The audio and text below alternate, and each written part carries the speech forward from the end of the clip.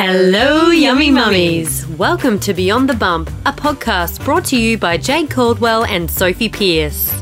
This podcast is targeted at mums to be, and women in general. And gents, feel free to have a listen too. It's a place to have real discussions and ask real questions, no matter how hard, with honest and authentic people. The aim is to have you feeling lighter, more supported and more understood after every listen. Now, we can't promise that it will always be kept PG, so please be mindful around little ears. Here we go. Hello, JD Pooh. Hello, Sophie Wee. You're nearly sounding back to yourself. What if I don't come back and this is just the new me? I like it. It's sexy. It is, it's isn't it? Sultry. I'm finding it hard to concentrate. Yes, I actually said the other day in a really seductive tone, like, hey, babe, can you get me the toilet paper? And Harry looked at me like, damn, girl. So basically everything you say is great Fabulous. now. That's right. How good, rude or fabulous? Fabulous. Yeah, I got fabulous. How's your week been? Yeah, really, really good, thank you. Actually, it's been really bad. I have had laryngitis. And I haven't been able to use my voice, as I mentioned previously, but it has lingered on. But besides that, I have had a good week. I went to the markets with you and we sold a little bit of stuff, which was nice. And we got to see It was nice to cull the house. It was nice to cull the house, but it was also nice to see some Beyond the Bump fans. Listeners. Oh, sorry, listeners. You're all fans. Come on.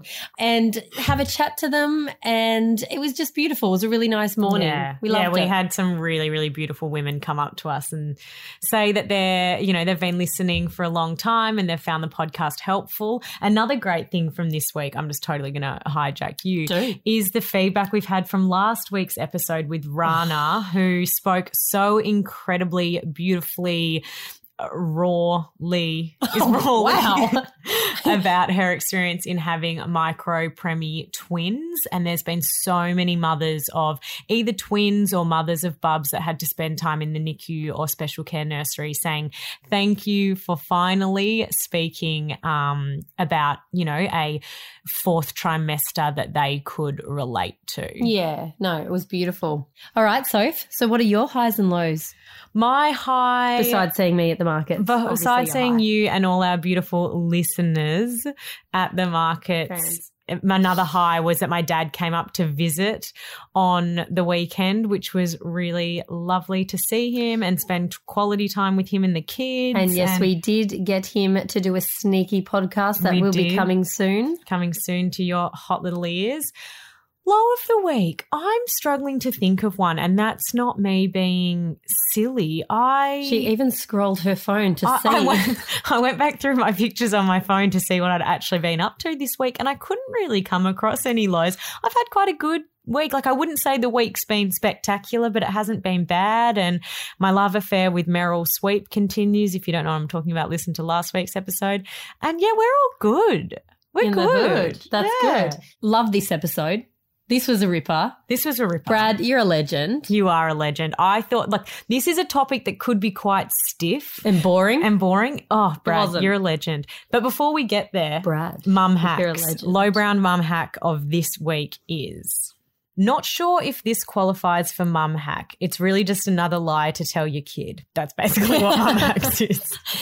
I used to really struggle to get my toddler out of the bath. So one day I pulled the plug out and let the water suck her toys and cloth into the drain and said she'd get sucked in if she didn't get out too. Now she's terrified of drains, but I can get her out of the bath with a quick pull of the plug and bedtime is saved. Have you ever told your kids a lie to scare them, to get them to do something you want? Yeah, and it's backfired. And I have done the plug thing, and it took Billy a year to get back into the bath, and I couldn't work out why, but it was because of that. So maybe do it or don't do it, but it was pretty good. Rude or fabulous? I was at my in-laws on the weekend with our newborn and our toddler. We mentioned we would have a bigger gap with our next kid. My father-in-law responds, nah, crush your balls in a vice and be done with it. Yeah, it's fabulous. Does that mean don't have any more or get it over and done with now? No. Crush them in a vice. Yeah. And never, that Yeah. is so funny. Good on ya, father-in-law. We often have rude or fabulouses of old people telling you what to do with your genitalia. Yeah, so that is just absolutely normal. Anyway, let's crack on to this episode. Yes, so we spoke to Brad, and he is a child psychologist from the Unplugged Psychologist team. So they specialise in screen time, device time, screen addictions, all that kind of thing for kids. And you guys sent in so many questions about screen time, and we got him to answer them. And we hope this episode is informative. It is in no way meant to guilt anyone for using screens at all, but just to give people a little bit more knowledge around kind of what is a happy limit, I guess, in terms of screen time. And you left feeling lighter. I did. And how did you leave feeling? Fantastic. Fabulous. We Let's hope crack you enjoy. on. Hello, Brad. Thank you so much for joining us on Beyond the Bump today. Can you tell us a little bit about yourself and what you were chatting about with us? Yeah, so my name's Brad Marshall. I'm a child psychologist, and I work in the area with children and teenagers in the area of internet, screens, and gaming addiction. How interesting. Yeah, some people call it addiction. Some people don't like using that term, but anyway, I'll use that for now. So I worked as a stock standard child psychologist for many years, and then about 10 years ago, I opened the internet addiction clinic at Kidspace, and since then, it's just been my whole world. You know, where I've wrote a parenting book, The Tech Diet for Your Child and Teen. And I've even delved into the research world, which I swore I would never do, but now I am. So I'm doing PhD research at Macquarie University as well. So, but I mainly like seeing families and helping families rather than the boring research stuff. Amazing. And you have kids yourself. How old are they? Yep. So we've got 1.5 little boy and a 4.5 going on 16 little girl. So yeah, I mean, they're wonderful, but at times a little bit sassy. And I suppose that probably comes from me and my stubbornness, unfortunately. First things first, Brad. Does screen time really matter, or are we all stressing and guilting ourselves for no reason? So we should probably make the distinction between what I'm talking about to do with children and teenagers versus adults. So I don't see adults in my clinic. And one of the reasons is, and I wrote this in my book, if you're an adult, because I get plenty of hate mail from gamers and all the rest of it that are adults that sort of tell me that I'm the worst thing in the world. If you're an adult and you want to live your life online and gaming, then all power to you. Go for it. Mm-hmm. I've got no qualms with that. That's your life choice as an adult. I'm talking about kids. And I guess the most recent research, and again, I'm not going to try and bore you guys too much, but in the last 10 years, we had research that suggested there were issues. And certainly in my clinic, I've seen well over 1,000 kids. My wait list is between 4 and 6 months. I can't even see any more people on my wait list. So that would suggest to you that there is an issue or a concern for parents. Otherwise, I wouldn't have a clinic. Mm-hmm. And then the research goes further than that now. So there's a recent study from the United States where essentially they took 10,000 kids and over 4 years, they studied functional MRIs, the brain pictures and stuff. And that stuff's pretty important because it means that, it's very difficult to argue the outcomes of a functional MRI study.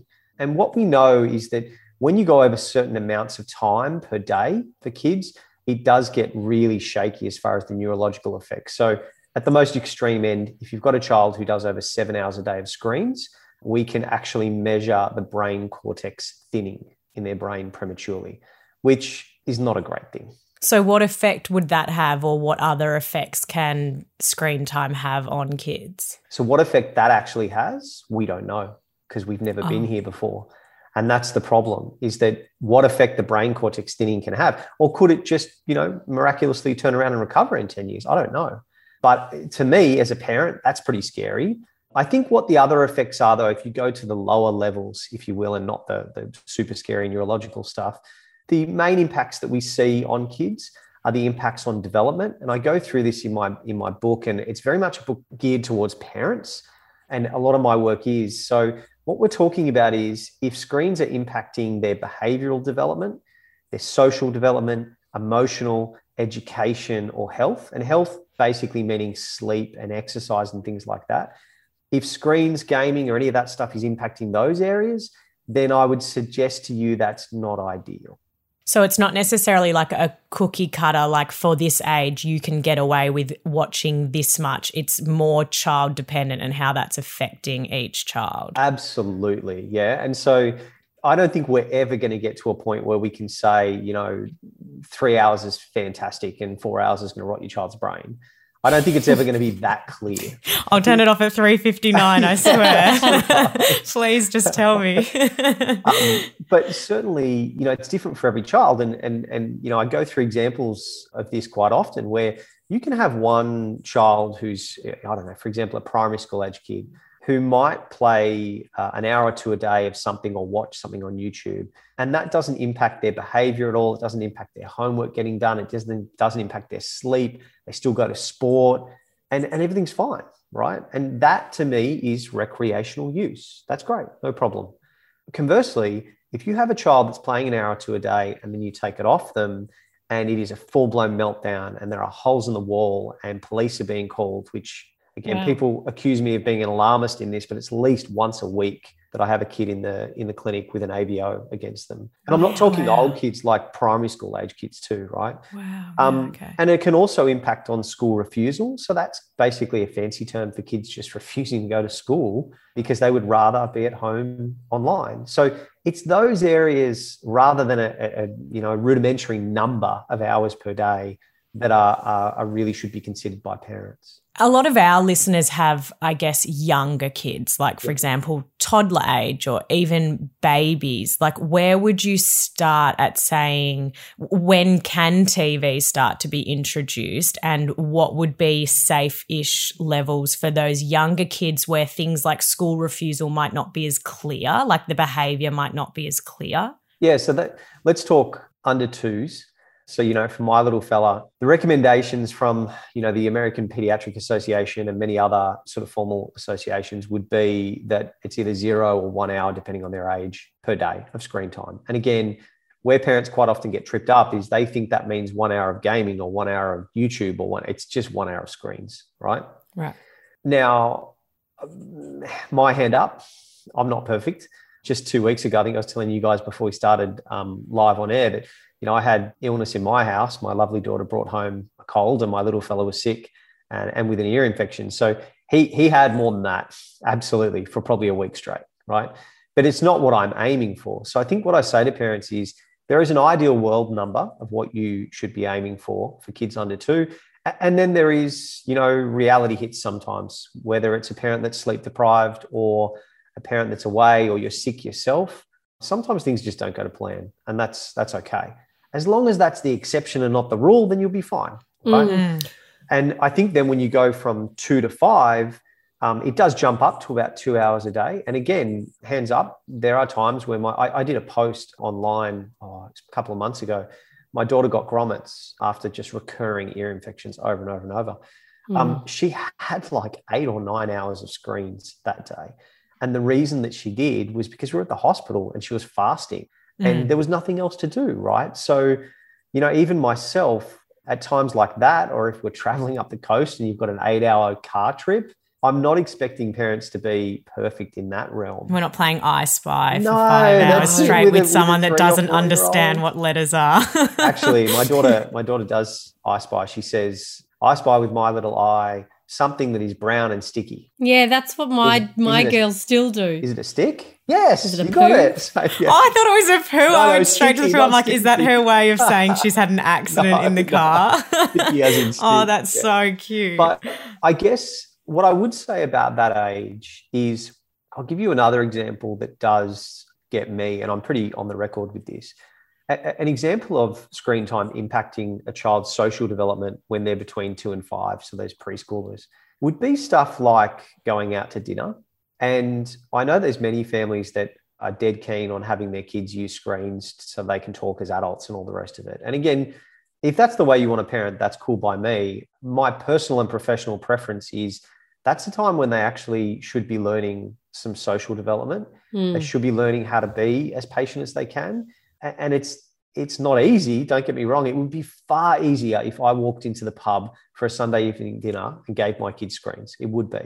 But they're missing out on a lot of social development and behavioral development that is crucial. So it's examples like that. And then also we were recently at an amusement park and I saw a 2 or 3-year-old with an iPhone in a pram at SeaWorld in Brisbane. And I just, again, I'm not don't want to make out like I'm the fun police walking around confronting people or anything. I let them do their thing. But to me, if you need an iPhone or YouTube in the middle of SeaWorld, like there's something wrong there, isn't there?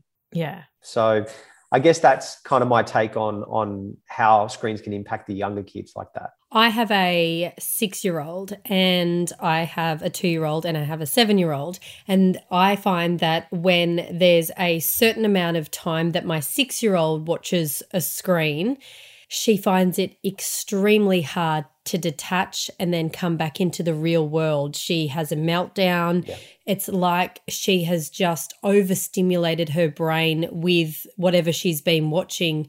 And it's very hard for her to just, I guess, compartmentalize and come back to a normal, whatever we're doing, a normal situation. And the other two seem fine when they're watching screens, but it is really her in particular that struggles to come back to normal. So do you, like knowing that, do you find that there are certain children that have coping mechanisms and can only deal with certain amount of screen time? Yeah, I mean, so I find that in clinic, but it's also pretty embedded in research. So there are things that we know now, and again, only in the last couple of years, we know that are risk factors. And so, you know, there are things like kids that have ADHD or attention and concentration problems are more prone, you know, to developing problems with the screens, as well as kids that have issues with processing speed, which is sort of a function of your IQ. It can be a strength or a weakness in your IQ. And there are many different reasons there as to why. But coming back to the example of your daughter, I guess what we know is that there is about 10% of kids that are going to struggle with this in Australia. There are higher rates overseas. So, for example, in Singapore, it's about 30%. But it's about 10% of Australian kids that struggle, not that have a disorder per se, but that struggle. And if you think about it, you know, there's some 4 or 5 million kids in Australia. So that's a lot of kids that are going to struggle with this. But my point being, 80 or 90% of kids are going to have no issue with managing this stuff. And that's often what I find is families come in and they've got 3 or 4 kids and it's usually just one, right? Because if you play the statistics there, you play the odds. And that can be really difficult for families, especially when it's like number 3 or number 4. Yeah. Because parents kind of say, well, hang on, I've got all these strategies for screens that work for number 1 and 2, and I kind of, something wrong with this one, right? And it's, well, maybe the strategy you're using, we just have to change a little bit for that last one because they're a bit more prone. But what we also do know is that, and this is becoming more clear, is that when a child comes off screens, it does take them a little while. And I don't know exactly how long. We haven't done the research to pin this down, but I'm suspecting somewhere between 10 and 20 minutes to move from the back part of their brain, which is a fight or flight part of the brain, to the prefrontal cortex, the amygdala, the front part. Okay. And the front part is the part that is responsible for calming yourself down and impulses and emotions, right? So essentially what we're saying there is there's going to be this period where you've got to, some people have a bit of a ticking time bomb walking around for that 10 or 20 minutes after you take the screens. So quite often for parents, you've got to be careful what you're asking them to do. Like if you take them off the screen and say, go and do your maths homework, you're probably going to get an explosion, right? So you've just got to be a little bit careful after they've had a bit of a stint like that on the screens. For younger kids, getting them, like, do you have any strategies for almost preparing them for when you are going to, say, turn a show off or take a tablet away from them? Is there anything you can do kind of to get them ready to make that transition easier? Yeah, so the first thing that I found in my treatment clinic is that, and again, obviously I'm seeing kids that are down the pointy end, that 10%, but it holds true for all kids. So the first thing that I would say is that what can be really tricky for parents is that quite often they get told by experts in this area that they should just take the device.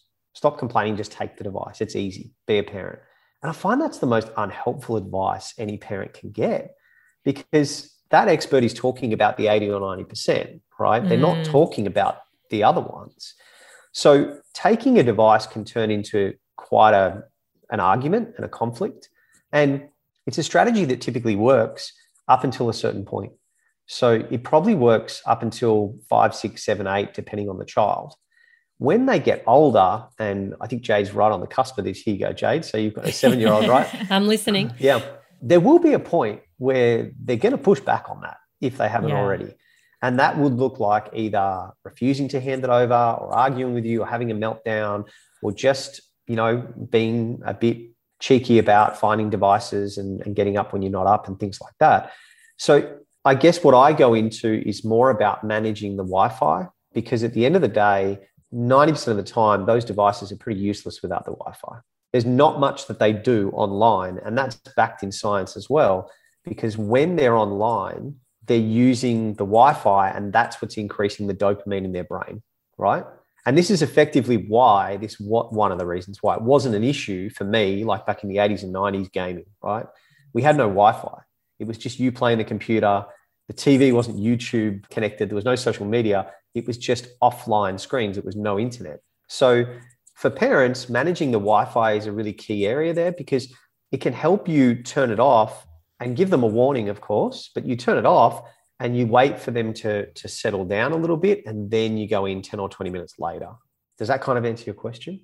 Yeah, it totally does. I'm just like processing it. It's like, Sophie's like, looking okay. shocked right now. I don't know. No, I no, because I guess one thing I've wondered is, and I guess it relates to Wi-Fi. So my eldest is 3 years old, and we had a lot of people sending this in. Are there things that are like not worse, but I guess more challenging or something for them to watch than others? So for example, with my 3-year-old, I find her watching YouTube just starts down this like absolute cascade where, it's really hard to stop in between shows, or she'll click onto another one. Like there's zero concentration. There's whereas I find, I guess Netflix is still online, but I guess you can like choose what it is, and it's very like obvious where it starts and stops, and she can't control that. Is one better than the other?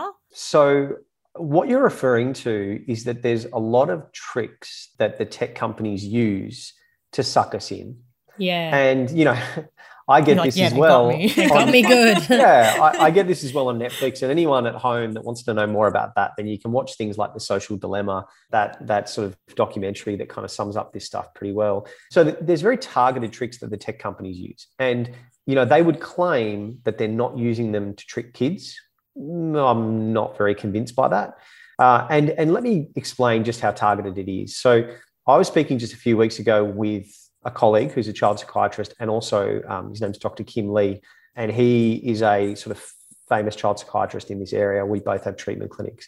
He was explaining to parents that you should turn off on YouTube and Netflix the autoplay. It's just a simple thing you can do where it doesn't trigger new videos back to back, right? And he said to me that something interesting happened. He was explaining that in his clinic so often that he then went to show a parent, which he does on his phone, where to find it, and it had disappeared. Yeah, creepy. Just on his phone? Uh-huh. So, Big Brother is watching with this stuff, right? They are completely aware of the tricks that they use to get people to keep watching. So I guess then what I would say when answering about your 3-year-old, Sophie, is, these tricks, even we as adults struggle to find the balance here. And it's just an unfair fight on a 3-year-old or a 7-year-old or a 12-year-old, right? And so we do have to step in there and try and help them with that, because they're not going to be able to do that themselves. We can't even do that as adults. So when it comes to the content, there are certain apps, YouTube, Netflix and whatnot, that are better at those tricks than others.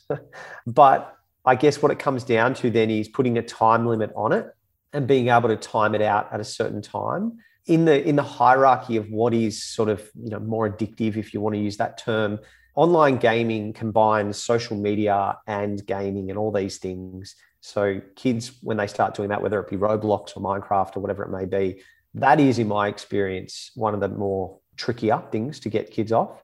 Then you go down to like social media, and then there's streaming services, and then you've got like offline gaming and old school TV, right? So if you were wanting them to have something but didn't want them to go down that rabbit hole, what I typically use for my kids is we'll have ABC Kids or whatever it may be, right? We'll chuck on an episode or two of Bluey, even though they automatically cue them as well.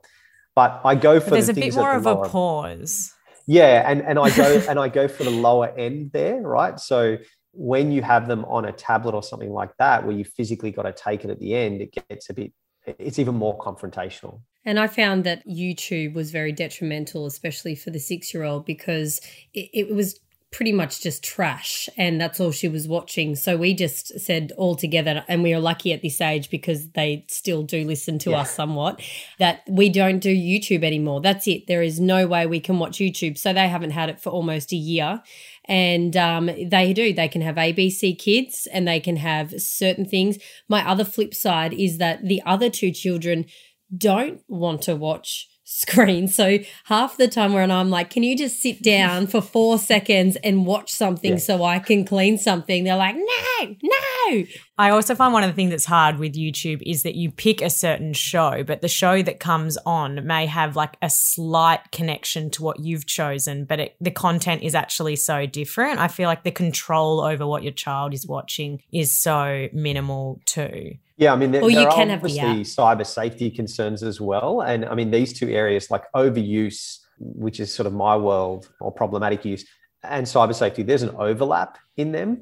If you limit the amount of use, then by very nature, you're limiting, the cyber safety concerns.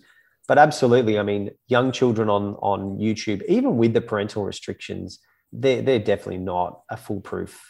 Poppy has been so scared even by some of the ads that come up. And it's a kid-related ad, but it might be this really scary dinosaur, and I've put on some other show that's very mild. And you've tried to scare the shit out of her by putting so on she this. never goes on again. With young kids, is it better to hold off for as long as possible, or is it better to introduce it relatively early but with boundaries and limits? Yeah, I mean, so the guidelines before, obviously you want to hold off until they're sort of 1 or 2 if possible. After that, it's not about holding off, for as long as you possibly can, so they're the only child that has never used technology. And in fact, with my little girl going to kindergarten next year, I had to sit in the, the orientation where the principal brags about how many screens are in the kindergarten classes and how many iPads and all the rest of it. And my wife just looked at me, and I knew the look meant do not do it. Do not do it. You are not going to ask a question. So I had to really bite my tongue because I'm there as a dad, not as, a screen expert. But still, what's your thoughts on that with screens being so intertwined with education nowadays? So, I know a thing or two about this because I come from a family of teachers. So my brother's a primary school teacher, borderline kid still himself. But anyway, I think, my take on it is screens are wonderful. And in general, screens are wonderful if used the right way, right? There's no issue with them as long as they're used the right way. And so if a teacher in primary school is using it sparingly to, augment a lesson, then that's great. The issue that I have is when they start using it to rely on it, that all their writing's done on there, that then the homework is set on there. So then parents get the homework, come home, and it has to be online. It's literally setting parents up for an argument at home, right? Because you come home and you've got to go on mathletics, and your child's on there and they're, doing the mathletics, and then you walk in from cooking dinner and all of a sudden they're on Roblox or they're on YouTube.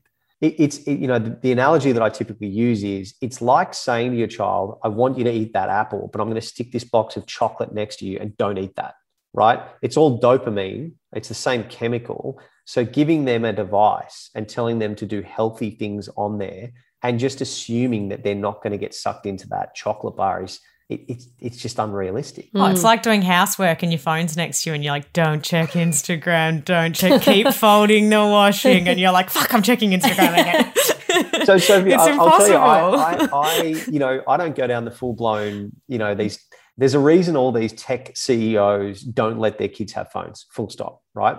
They're quite scared of all of that. I need my phone for many reasons. I have an online presence to reach parents, right? But I do tell you, like I tell most people, the social media that I have set for myself on my phone is 20 minutes a day. And I broke that on many occasions to the point of where I said to my wife, you need to put the password in. You need to put the passcode in. So I was doing a TV interview recently on the Today Show, and Richard Wilkins was like, oh, so let me have a look at X, Y, and Z, and how do you do this? The guy on Channel 9. And I literally had to pull out my phone and be like, oh, I'm timed out. Like, I don't have it. And he's like, oh, how do you get around that? I'm like, oh, my wife's got the passcode. And they both laughed at me. I thought I was joking. So she has the passcode. I do not do more than 20 minutes. Gosh. it's just the reality is, even though I research this stuff, I see it day in, day out, I know that I'm not going to be able to get around the tricks that they set. I know we're sort of shifting a little bit and we will get back to kids, but it is interesting because Sophie and I, a lot of our job is on social media, and it's very hard to detach our hours on being on your phone and having that time limit, because there are certain parts of the day that we need to be on it to be posting certain things. And then there are times where, you know, you just want to just do that random brain numbing scroll. But we sort of don't have the luxury or the choice to have that buffer. My husband says it all the time. Oh, I'm going to just put like 30 minutes on and that's all I'm going to do today. And I said, I'd love to do that, but I can't do that. But I really, really want to. But you could, but the limit would just have to be higher. I think we could. I think we just don't want to. No, I'm not a huge fan. Like, it actually does my head in sometimes. So I like to put it away. But I think that when I forget to do things, knowing that buffer zone's not there, I'd be like, oh God, I don't know. I think that you'll find that it makes you more meaningful with the time that you spend on social media. Yeah, well, that's good. Because if I know I've only got 20 minutes and it's constructive. Crazy, like, I'm going to get in, see what I need to see. I'll check this group. I'll talk to my mate. I'll post this. And then I kind of get out. I don't get You'd unfollow a lot of people. You'd be like, I don't want you sucking up my minutes there. Like, go away, get off my screen. Yeah, I'm sure you two would need more than 20 minutes. And I do have the luxury of some of my staff do a lot of my social media stuff. I'm just talking about my personal stuff there. But you would need more than 20 minutes. But I think if you did set a limit and trial it for a week, I don't know, it might be an interesting experiment. I'll put my hand up. I definitely spend more time than what's needed for work, and I would love to cut it down. And I definitely, if we want to call it addiction or not, like, I definitely look at her. She's got her hand up. I've got my hand up. I am an addict. I'm an addict. So surely there are some positives, considering our kids will be in such a technological world when they are older. Is there any negatives to withholding screens altogether? Yeah, I mean, let's just touch on the positives if I can, because quite often I get sort of accused of being this, one-sided monster. Absolutely acknowledging there are positives to this, and there is research to back that up as well, legitimate research, where many kids, if you take the primary school scenario here, if kids have zero screens, then quite often they feel socially isolated, in that, every child in the room is talking about, whatever it is, the latest thing on YouTube or the latest thing on gaming, and they can't communicate that. So social inclusion and mastery and a whole bunch of other things have been proven to be, related to screen time. But there's always a but. There is a small window there where if you go too much screen time, then the negative stuff comes in. And so what people and sort of social media and tech companies and gaming giants and all the rest won't have you believe is that they just point to all the positive research, and they don't point to but if you go over, a certain period, then it just, the impacts on a child can mount up. So yeah, there are negatives to withholding. And if you think about different age groups, if they're not able to talk to their friends, then it makes it more difficult for them to socialize and do things. But at the same time, you don't want to sort of have an open house on them doing, 3 hours of that thing every day as well. I think it can be really difficult for parents, because so many times I hear from them that, their kids are saying, this is what all my friends are doing. They don't want to go to the beach. They don't want to go to the skate park. They don't want to go to the park and kick a footy or whatever it is. They just want to be online.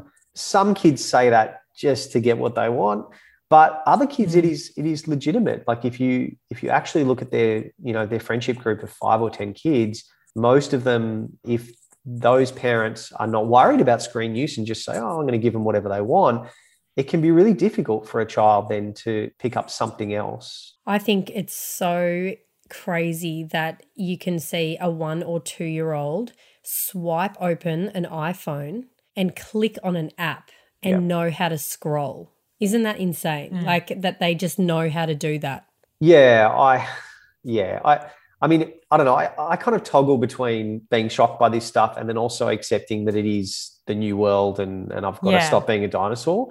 But I certainly, and that's why I said, like, I think our role is to help the kids and our kids not go into the realms of negative impacts. And then, so many parents often then say, oh, well, then how are they ever going to learn how to do this, when they're 18 or when they're 16 or whatever, and they've got to manage this stuff themselves.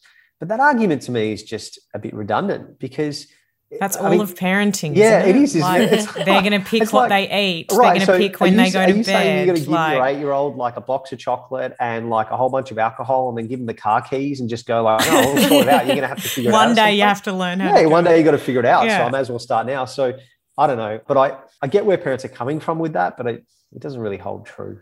Oh, it's such a complex area. I'm so torn both ways because I feel like my 1.5-year-old kind of picks up a phone and if she knew the passcode would kind of know what to do with it, but she has quite minimal screen time, but I guess it's what they see everyone else doing. Yeah, and sees parents doing as well, right? Yeah. And, there is that idea of sort of kids will model what we're doing, and if we're on our phones too much, then they're going to struggle with it. Same thing at like the dinner time example that I gave you. If I'm expecting my daughter and my son to not be on screens and to color or whatever I'm trying to get them to do, or my son's usually throwing a dinosaur at my head or something. But anyway, then I certainly won't be on my phone, right? And so I actually got an Apple Watch. It's making me sound like I'm sponsored by Apple. I'm definitely not. I got an Apple Watch so I can leave my my phone in the car. So if I'm at dinner like that, I can be called or texted old school, right? But I leave my phone in the car, so there's not even a temptation for me to jump on it. And I found that helps for me to be a bit more. How are you going to take a picture of your meal though, Brad? I just don't. You know what? I'm strangely I'm kidding. Now, there was a question that came in, but you sort of briefly answered this one at the start. Is there any detriment in a short period of lots of screen time, like when you're sick or pregnant? And you did mention that, there are always going to be times where there's going to be more screen time than a usual day, which seems to be fine. Yeah, and so we should probably put some context around this, because I think for parents, one of the challenges is that when they're talking to other parents, there is this sense of other parents playing up that they're sort of perfect at this. So many parents will feel guilty about giving their kids screens because, I've spoken to my friend and my friend at, sport, or the other mums on the sideline, or the other dads at footy, and they say that their kids don't have any screen time. And that's probably not true, because when we look at the statistics, Gonski did a recent report, as did there was a child health poll that Melbourne Children's Hospital do every year as well. So national surveys by credible people, depending on which stats you look at which year, if you just take primary school age kids, 67% of them have a tablet that is theirs. They own something, okay? And they're looking at something between 4 and 5 hours of screen time a day. Now, your average Australian child in that age group, 4 to 5 hours. So, this idea that everyone is just saying that their kids don't have screen time, or they only have half an hour, they only have an hour. It's like, we couldn't all be doing that, right? Like, where are these people? And I also want to say that there are parents out there that have said that they don't have a television. They removed it from their house. Yet I have been in these people's houses and they have laptops and iPads. Right. So, yes, you can say that you don't have a TV on the wall, but you still have technology. And I mean, nowadays, because most TVs are smart TVs, it is a glorified computer on your wall. Yeah, well, YouTube, right? And that's the same thing when we're talking about, like, parents will say, I ban my kids from gaming, or I ban my kids from YouTube. But the issue is that doesn't really help in this area, because we're talking about total screen time. So the classic one is, some parent at school saying to you, my child does not game. I will not let them game. Now, first of all, that's a strategy you might be able to keep in place when they're 6, 7, 8. Good luck doing that when they're 12 or 15, right? But I guess the second part is then, are they just watching YouTube of gameplay, which is other people playing games, right? Which I know is which I still don't get. I don't understand it, but do you. Yeah, but if we're thinking about the total amount of screen time, then there's nothing, the research says there's nothing really better about that than playing the game itself. So I guess then you get these convoluted conversations where parents are kind of feeling guilty that another parent has done X, Y, and Z and we should be doing more, when in reality it may not be healthier, the balance that they've got anyway. So, ultimately that's why I talk about screen time as a total sort of number. And again, the amount of time that is actually happening in Australian households is a lot higher than people would. Now, I'm not advocating that that's a good thing. I'm just saying that if parents are being realistic about what other people do, and there are going to be times where you're sick or you're unwell or something hits the fan and we have to work or whatever it may be. And, we shouldn't all feel like we have to be perfect. Yeah, or a pandemic hits, right? The one thing I don't like about screens, though, is the fact that it's like an easy way out of doing things and being creative. Because, my husband and I say to our children, like if we say, all right, put the iPad away, they're like, I'm bored. There's nothing to do. And we're like, well, back in our day, like we're literally still in our 30s, and no, we're in our 30s. We would say we'd climb a tree or we'd go outside and create games and do all this fun stuff, use our imagination. But it's like as soon as they close the iPad, they're like, there is nothing in the world to do. Yeah, there is. This is the shittest world. Like there's nothing to do. But there is. They just can't think of it because they are too busy on an iPad. So, yeah, but I mean, Jade, it's like you saying for a whole bunch of nights that they're allowed to eat chocolate for dessert or whatever, and then saying to them you can have strawberries, right? So there's just not as much dopamine going to the brain climbing a tree as there is, when you're unless when I you're on hang a screen. Some from the tree. Some chocolate, some screens. Both, all, whatever gets them out into nature. Getting creative. Yeah. I think that I really like your comment about, your kids saying I'm bored, because so many parents say that to me, then they complain about being bored. And I say, okay, and what's wrong with that? Like boredom never killed a kid, right? Well said. So I want kids to be bored. I want my children to be bored at dinner at the pub when they're there. Why? Because I'm teaching them the emotional awareness that they have to wait for their food, right? And they have to actually do other things. They have to draw, or they have to talk, heaven forbid, right? And perhaps it's not up to us as parents to freak out, because whenever I hear that, I start freaking out going, quick, I've got to stop them from being bored. Right. But it's up to them, right? Imagination, it's what you were talking about, right? I mean, creativity and imagination comes from boredom. So why are we all trying to avoid our kids being bored? I don't understand when we turn this corner into we have to solve boredom for our kids, especially for older kids. If they're bored long enough, and I quite often say to kids in my clinic, right? So, it was really boring. Oh, okay, so what'd you do? Oh, nothing. Oh, just stared at the wall and watched the paint dry? No, right? So I don't care. They'll stare at a wall for long enough before they finally realize they better get on and do something else. And they'll find something. They will. In terms of when kids are using screens, is it more beneficial for them, with gaming, you're kind of maybe a bit more active in what you're doing, whereas if you're watching a show, it's very passive. Is there one that's kind of better than the other, or is it all just screen time and it doesn't really matter? So there are people that will argue that there are healthier options of screen time, but really what they're talking about there is more educational things, right? So like Mathletics versus YouTube. Okay. Yeah. And I don't argue that there are healthier things to do online. I think the issue that we have is that parents, quite often when you buy into that analogy or that pathway, you can use that again for when you have younger kids. But the issue is that it turns. So whether you have a child that's 6 or 8 or 12, that is then willing to switch from that educational tool or that better tool to something else that is not so education. And that is a normal thing for a kid to do, right? Bend the rules. Like you're leaving me here with this and math is not that much fun. So I'm going to switch over to this. So at some point that sets up a family for a lot of stress, because then the parents start getting really angry at the child. Oh my God, what are you doing? You're not supposed to be doing that. So yeah, there are healthier things, but it can be really difficult for parents to kind of hover over and make sure they're always doing that. And mind you, I'll also say schools struggle with this no end, right? Like I have spoken to many schools, even in the last year or two.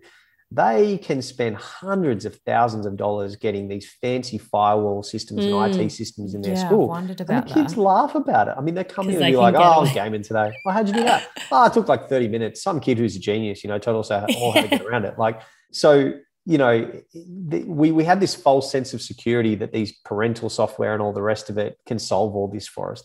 These kids have literally had this technology since they were basically born. If we think that we can outsmart them on it, like you're kidding yourself. It's hilarious, isn't it? But we all buy into it and we try to do it. We tick that little box on the modem or wherever it is that says, parental software this, and we go, oh, I've done my job. I'm a good parent, right? It's it doesn't work. And do you have any educational games that you would recommend? Yeah, I mean, it depends on the child. And I think there are plenty of things. And even if you just take something like Minecraft, so many parents, talk about, Minecraft is like a sandbox game. Sorry, that's the technical term for a game where it's more creative in a creative world. And it's basically just math. You're building. It's kind of like Sims, right? Yeah, a little bit. God, Sophie. I was a real Sims fan back in the day, but I don't really understand what. Sophie, are we talking SimCity or? No, Sims. See, I was a SimCity guy. The real Sims. The real Sims. Okay. Yeah. Excuse me. Thank you. Jade, do your I kids love play Mario Minecraft? Kart. Nope. Okay. No one games. The only thing that they love and they do it at school is reading eggs. Yep. So because there's games on there. Things like reading eggs and all the rest of it are more educational. My daughter, uses reading eggs, and stuff like Minecraft. It is more creative, and so you'll be building something. You'll be building a house, or you'll be building a moat, or whatever it may be. So, as parents, we go, it's educational, it's architecture, they're going to be architects, it's great. And there's an element of truth to that. But the problem is that, of course, that game has another platform where you can play with other people, and then you're kind of having sword fights and you're in this world of 100 people. And then it opens you up to all these cyber safety issues, as well as the fact that it's then really just a game and it's not really educational. And then, you go down this rabbit hole. So again, we have to keep in mind, with a healthy dose of cynicism, games and all of these platforms, their main goal is not to educate the children of the world. Their main goal is to make money. So we shouldn't be surprised if there are then pathways for them to play a game further, play a game more, and purchase things. I think they all need to just appreciate what we went through. Remember, it would take like 5 minutes to press your computer on.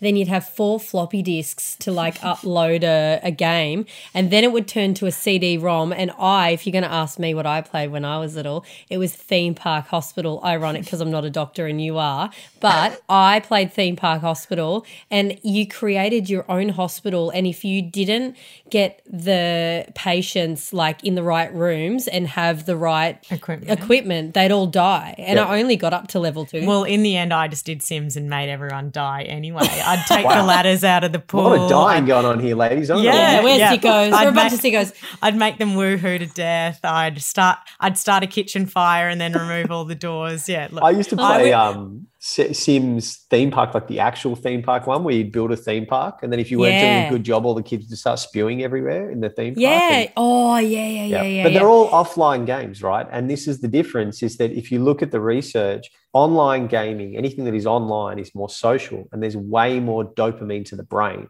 than offline gaming. But quote unquote social. Well, social meaning that you're playing with other people instead of versus the computer, right? Yeah. And that's where the increased dopamine comes in, and it becomes more addictive, I guess. Right. Now, with little babies, is there any harm in having the TV on around them if they're not necessarily positioned, it might be the news on or sport on or whatever, but they're not really positioned to be watching it, but it's on around them? Do you want the official answer, or do you want what I do? Both. Okay. Yeah, give us both. The strict official answer would be that, especially babies under 12 months shouldn't be exposed to screens. Now, I think that if you just put that in practical terms, what I have gone with is I'm not going to sit one of my kids as a baby, say a 6-month-old or something, in one of those little bouncers in front of a TV and stick the TV on for them so I can go and cook dinner, right? But if the TV is on in the background and the bouncer is facing me while I'm cooking dinner, I'm really making it out like I cook a lot. It's mainly my wife. She's going to listen to this. Yeah, she's going to be so angry. Don't pretend to be a hero. But essentially, then I think you're on pretty safe ground there. So we shouldn't be using it as a distraction or an entertainment tool for a baby. But if it's on around them, you're okay. And what if you're a parent and Peppa Pig's on and you're numbingly just watching that and not knowing you're watching it? Should you be concerned? Well, first of all, if you're watching Peppa be really rude to her parents, which I'm not a big fan of. No, I agree. We are all about Bluey. It's Team Bluey. Yeah, that's Peppa's right. Peppa's a little beep. That's right. No, my daughter turned around to my husband once and said, Daddy, all you do is talk, stop talking. And we were like, Pepper is never going on in our house again. And she does not normally speak like that. We were like, she probably said it in a British accent too. And I was just like, oh, absolutely not. So, but Jade, yes, if you're watching Peppa Pig with no kids around, then it might be a sign of either, sleep deprivation or, But I've done it myself. I was driving to work the other day and I dropped my daughter off and I think she was listening to Moana or something in the car. Yes, and you drove were singing half along. an hour listening to Moana and I didn't even realise. Yeah. Can I just say, before my husband and I ever had kids, we were in Hawaii and we got a rental car and the only disc that was in the rental car was the Moana soundtrack. So I was doing that long before I had kids. So no judgment here. That is a great soundtrack. All right, Sophie, we believe you. Is there a time of the day that it is better for kids to watch screens than others? So depending on the age, I think if you just think about some times that are maybe not ideal, if we go with that, obviously right before bed is not a good idea. It's not going to help with melatonin developing in their brain, which is basically the chemical that puts us all to sleep. And so if they're really wired, whether it be on a game or YouTube or whatever it may be, you really would be aiming for sort of the half an hour beforehand, no screens. Because and I'm sure you guys are familiar with this, but the blue light in screens can impact that. Now, some parents will say to me, oh, yeah, but we've got the blue light blockers and all these sorts of things. But I find clinically that it's not just the blue light. It's also just the way that they're amped up, trying to get them to sleep then. So, half an hour before bed, probably not a great idea. And then I also find in the mornings that it can be tricky for a lot of kids in the mornings, especially if you're trying to get them out the door, eating breakfast, getting dressed, getting all the stuff ready. And then they can just get a little bit too wired before bundling them off to school. And I know that's not your problem then because they're at school, but if you're still your kid. If you're thinking in general, school is a place where whatever age they are, you want them to be developing social friendships. You want them to be practicing their behavior and even, some education in there as well. And all of that stuff is going to be a little bit undermined if they've just spent the last hour on YouTube. Yeah. Agreed. So basically there's no real good time for them to watch anything ever. Well, no, if your kids go to school, there's no good time. Well, I think that if you've got a primary school age kid like you, Jade, if they come home and they need a bit of a break, then you might give them a bit of a break. If it's before sport or before homework. And then, of course, what you don't want to happen is for that break to turn into too big and then they don't do their homework. So quite often, and again, it depends on the child, right? If you know your child needs a break after school because they're just exhausted, then you're going to have to give them that. But in an ideal world, you want to get into this routine of you do your homework or your sport first, and then you have half an hour, or whatever it may be after that. And then we have dinner, and then we do some family stuff or watch some family TV and go to bed. I'm reaching that age with my eldest because she's 3 that she's going to start dropping her day nap. Is it a good idea? Because that is just a scary, scary time thinking that she's awake all day. Yep. Is it fine to replace that nap with, say, quiet time in front of the TV, or because of the blue light and the stimulation and everything, is that not really playing a role of quiet time? No, that's fine. I mean, I think certainly we use that now when my daughter is not at preschool. She'll have some quiet time, which will be reading eggs or a certain show, not Peppa Pig, to watch. That gives us a break as well. But I guess what I would say is, again, you just want to keep in mind that 2 hours, right? So if she's having some time in the morning and then some time in the afternoon and then that as well, it's all going to add up. But, or you convince yourself she used to nap for 4 hours. You're like, yeah. So just replace that with TV for with 4 hours. Of TV, yeah. Is eating in front of the TV bad? Yeah, I mean, look, I'm not going to sit here and pretend like I haven't done it once or twice when the house was on fire in my house.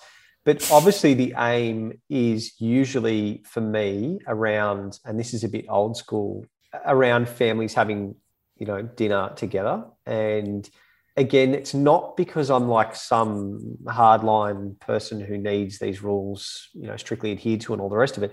It's more around trying to build that social development and that behavior and that emotional awareness.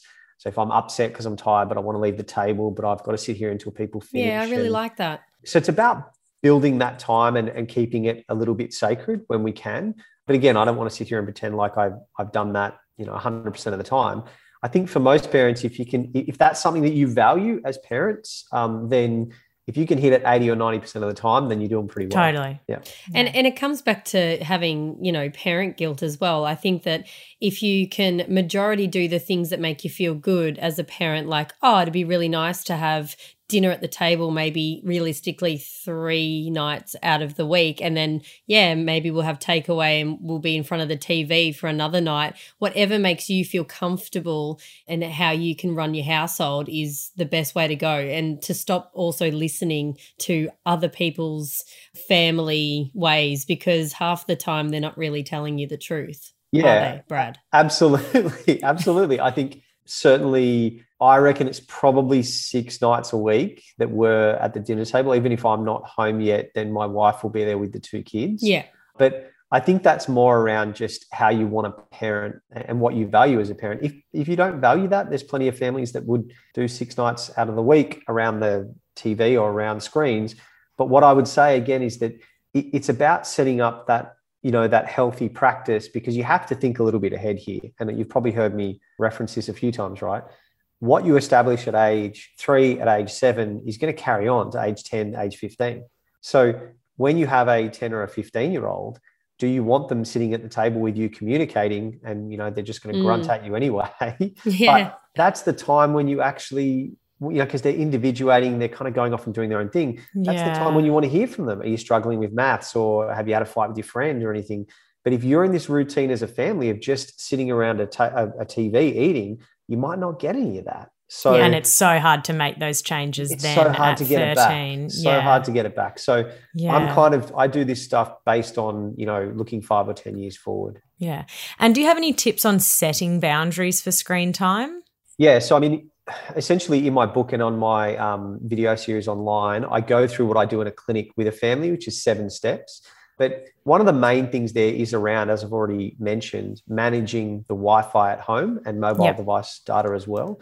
And then some of the other steps take parents through how to negotiate a schedule with their kid. It's not a tech contract. In my experience, tech contracts do not go down well with kids.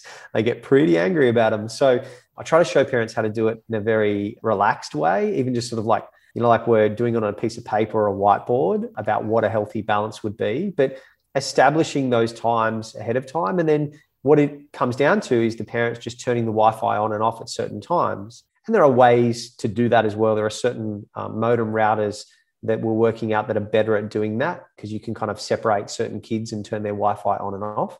And again, that's not something that most parents with a 4 or a 6 or an 8-year-old really need, but it is what's needed when they're in high school.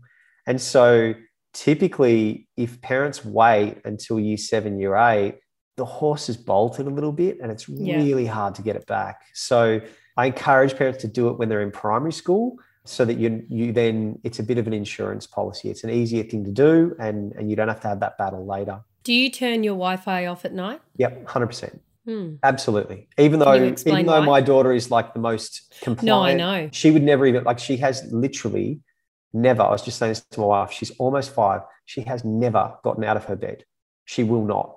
She has not stepped foot out of her bed in the evening. Even to go to the bathroom, she'll call you to come and help her. But did you scare her? That's been, no, you're not scared. She's just I'm thinking that I should say that to mine. So my 3-year-old doesn't get out of bed either, because she's lodged between my husband and I. But look, getting away from our own personal problems. Yes. If the one thing that parents take out of this talk that are listening at home is if all the other stuff I've talked about is just too difficult, or you don't want to do it, or you feel like it's overkill, the one thing that they should keep in mind is turning the Wi-Fi off at night. Okay, because when this starts impacting kids' sleep, and that can mean anything from a child that's staying up late to get on YouTube, or, getting up in the middle of the night to take an old iPhone that you had hidden in the back of the, cabinet. My sorry to interrupt, but my nearly 8-year-old does get up at about, as soon as it's 5 or 5:30, she will try and sneak into my room and take the iPad so she can watch Bluey or whatever. But it is way too early, and I agree with you. I think if we turn the Wi-Fi off, then she can't do anything. So she'll hopefully start to go, well, I may as well just lay here. Yeah, and so I call this families getting into guerrilla warfare, because that's kind of what it feels like here, is that if you hide the iPad, then she's like crawling through to find something else. And then if you hide that, then she's like trying to reconnect the internet. So this is why you can see how this, even in very, very, stock standard children, this escalates very quickly. And so, if you speak to anyone that's got like an older child, they'll tell you this quite commonly. And that's why the common denominator is the router and the Wi-Fi settings. So even in your case there, Jade, you might even look at installing a certain type of router. And there's one that I've been working, not with them as in I have a financial agreement with them, but just I know works a bit better. It's called the Deco M5, M for Mary 5.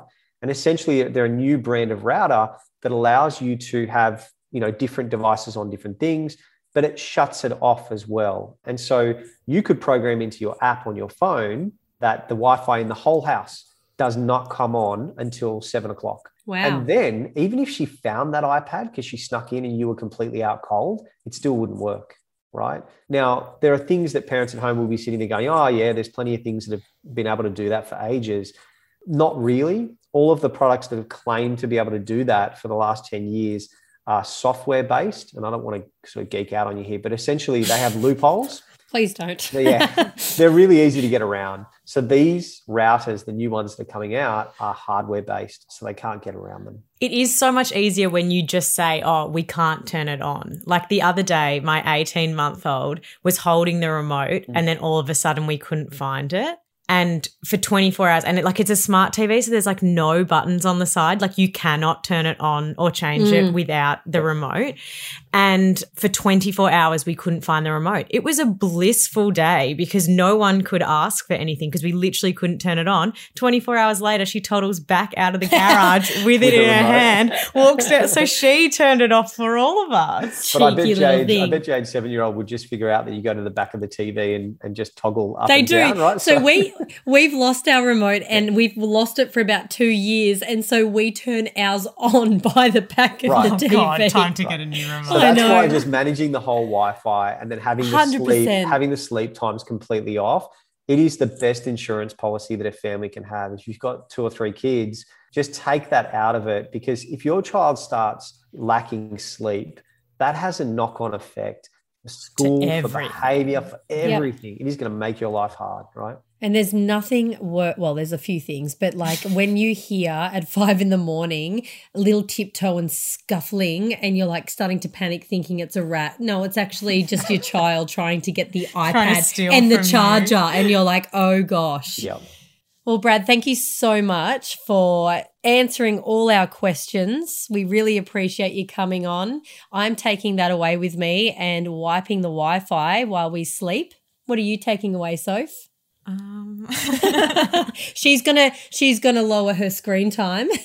Yeah, I'm gonna lower my own screen time, I think. Yeah, yes. Especially in front of the kids. So yeah, no, thank you so much for joining us. I feel like you've got such a nice balance between realizing, what is realistic versus what can be detrimental. And I think this chat has actually made me.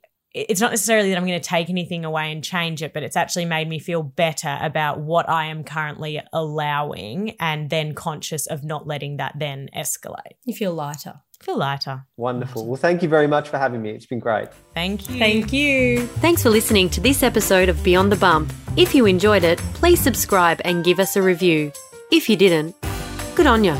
You can also follow us on Instagram at beyondthebump.podcast to stay up to date on behind the scenes and future episodes. We'll see you next week. Bye-bye.